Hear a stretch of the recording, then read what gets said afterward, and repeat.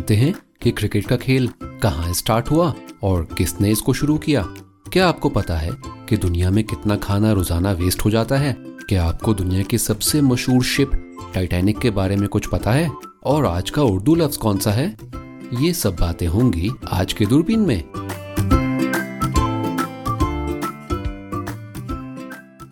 आप सुन रहे हैं दूरबीन। दूरबीन, जो दूर के वाकयात दिखाए करीब से।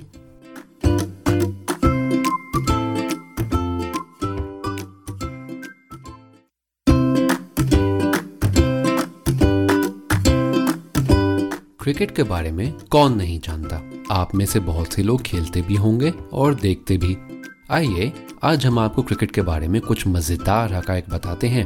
क्रिकेट का आगाज इंग्लैंड से हुआ और कहा यह जाता है कि इस खेल को वहां के चरवाहों यानी शेपर्ड्स ने इजाद किया। वो लोग वुल बॉल, जो शीप के बालों से बनती थी, घास पर बॉल समझकर खेलते थे। ऐसा उनका टाइम भी पास हो जाता था और इतनी देर में भेड़ें घास से अपना पेट भी भर लेती थीं। क्रिकेट का पहला रिकॉर्डेड गेम 1646 यानी तकरीबन 400 साल पहले हुआ और उसने काफी मकबूलियत हासिल की।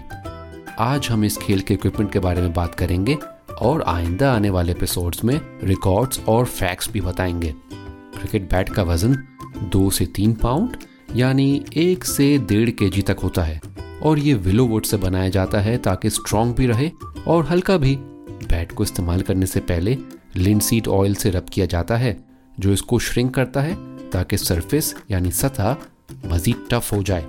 क्रिकेट बॉल का वजन 5.5 आउंसेस यानी तकरीबन 155 ग्राम्स होता है और इसके सेंटर में लेयर्ड कॉक होती है। इसके बाद स्ट्रिंग रैप और फिर लेदर कवर चढ़ाया जाता है। बैट और बॉल की बात तो हो गई। अब दूरबीन की नेक्स्ट एपिसोड में क्रिकेट के बारे में कुछ मजीद फैक्ट्स भी आने वाले हैं, सुनना ना भूलिएगा।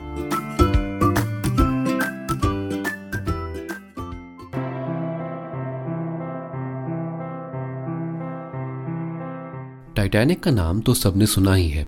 ये भी सबको पता है कि ये एक बहुत बड़ी शिप थी जो अपने पहले ही सफर में डूब गई। लेकिन इसकी हिस्ट्री बहुत मजेदार है। आइए हम आपको बताते हैं। आज से तकरीबन 107 साल पहले यानी 107 ईयर्स पहले टाइटैनिक अपने पहले ही सफर में 15 अप्रैल 1912 को एक आइसबर्ग यानी बर्फानी तोड़े से टकरा के डूब गई। इस हादसे में 1514 यानी 1514 लोग मारे गए। टाइटैनिक अपने वक्त की सबसे बड़ी शिप थी। उसमें 2224 मुसाफिर सवार थे। 10 अप्रैल 1912 को न्यूयॉर्क जाने के लिए उसने साउथहैम्पटन यूके से अपना सफर शुरू किया था। टाइटैनिक की तामीर में 2 साल लगे। 1909 में शुरू होकर 1911 में मुकम्मल हुई। इसको बेलफास्ट में हार्लैंड एंड वुल्फ शिपयार्ड ने British shipping company White Star Lines के लिए तामीर किया। इसकी तामीर में $7.5 मिलियन खर्च हुए थे। टाइटैनिक में अपने वक्त की सबसे एडवांस टेक्नोलॉजी और आसाइशें इस्तेमाल हुई। इसमें कई जिम्स, स्विमिंग पूल्स, लाइब्रेरीज, दुनिया भर के रेस्टोरेंट्स मौजूद थे। बहुत एडवांस वायरलेस और टेलीग्राफ सिस्टम मुसाफिरों को दुनिया भर फ़ोन और टेलीग्राफ की सहूलत मुहैया करता था। इसलिए इस बात पर हैरत नहीं होनी चाहिए कि टाइटैनिक पे दुनिया के बहुत से अमीर तरीन लोग सवार थे। लेकिन ये भी नहीं भूलना चाहिए कि तकरीबन 1000 लोग ब्रिटेन, आयरलैंड और स्कैंडिनेविया से अमेरिका माइग्रेट कर रहे थे। वो भी टाइटैनिक के मुसाफिर थे। वैसे तो टाइटैनिक पर बहुत अच्छे हिफाजती इंतजाम मौजूद थे, लेकिन उस वक्त के मैरीटाइम सेफ्टी रेगुलेशंस यानी समंदर पर हिफाजती इक़दाम की वजह से 2224 में से सिर्फ 1178 लोगों के लिए लाइफ बोट्स मौजूद थीं। यानी आधे से ज़्यादा लोगों के लिए तो लाइफ बोट्स थी ही नहीं।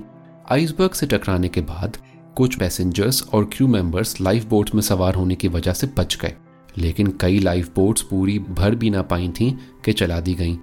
समंदर में हादसे के वक्त औरतों और बच्चों को पहले बचाया जाता है। इसलिए जब टाइटैनिक डूबते हुए बीच में से टूट गई तो उस वक्त तकरीबन 1000 मर्द शिप पर मौजूद थे। ज़्यादातर वो लोग थे जो अमेरिका माइग्रेट कर रहे थे और गरीब घरानों से ताल्लुक़ रखते थे। जो लोग पानी में गिर गए वो एकदम यख यानी बहुत सख्त ठंडे पानी की वजह से कुछ मिनटों में ही हलाक हो गए।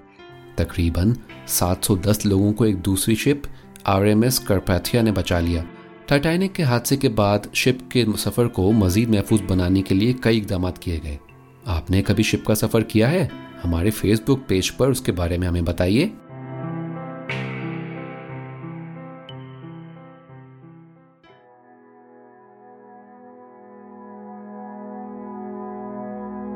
समंदर पर तो आप सब लोग गए होंगे और उसका पानी भी चखा होगा। समंदर का पानी मीठा होता है या नमकीन यानी सॉल्टी? क्या आप उसको पी सकते हैं?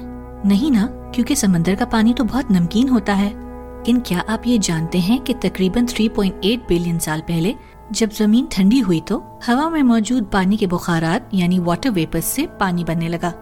जी हाँ, वो ऐसा वक्त था कि समंदर का पानी बिल्कुल मीठा था। आहिस्ता आहिस्ता बारिशों की वजह से समंदर नमकीन होता गया, क्योंकि जब बारिश का पानी हवा में मौजूद कार्बन डाइऑक्साइड से मिलता है तो थोड़ा एसिडिक हो जाता है। और मजीद ये, जब बारिश पहाड़ों पर होती है तो उन पर मौजूद नमकियात और मादनियात भी बारिश के पानी में मिलकर पहले दरिया और फिर समंदर के पानी में मिल जाते हैं। सोचें, अगर ऐसा बहुत सदियों से हो रहा है तो समंदर का पानी तो यकीनन नमकीन होगा। अब ये जानते हैं कि समंदर का पानी अगर नमकीन न होता तो क्या होता। फ्रेश वाटर या मीठा पानी एक आइडियल सिचुएशन तो लगती है और दुनिया में पानी की किल्लत के बज़ाहिर तमाम मसले भी हल कर देती, लेकिन ऐसा है नहीं। समंदर के अंदर जितने जानवर रहते हैं वो नमकीन पानी पर ही जिंदा रह सकते हैं। जमीन पर भी जिंदगी मुश्किल हो सकती है और दुनिया के मौसम और आबो हवा को बुरी तरह मुतासिर कर सकती है। अंडर वाटर एल्गी भी नमकीन पानी पर ही इन्हिसार करती है, जो कि दुनिया में फोटोसिंथेसिस यानी पौधों और नबातात की खुराक का जिम्मेदार है। इसलिए ये सोचना ठीक नहीं कि समंदर का पानी अगर पीने के काबिल होता तो कोई मसला नहीं होता। हमारी कोशिश ये होनी चाहिए कि हम पीने के पानी को कम से कम जाया करें।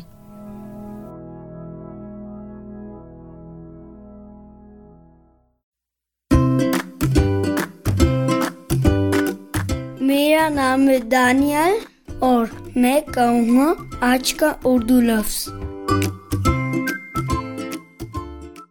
शॉप को उर्दू में दुकान कहते हैं। जैसे कि दुकान में बहुत मजे की मिठाई रखी होती है। उम्मीद है आप लोगों ने आज का दूरबीन एंजॉय किया होगा। तो फिर जल्द मुलाकात होती है।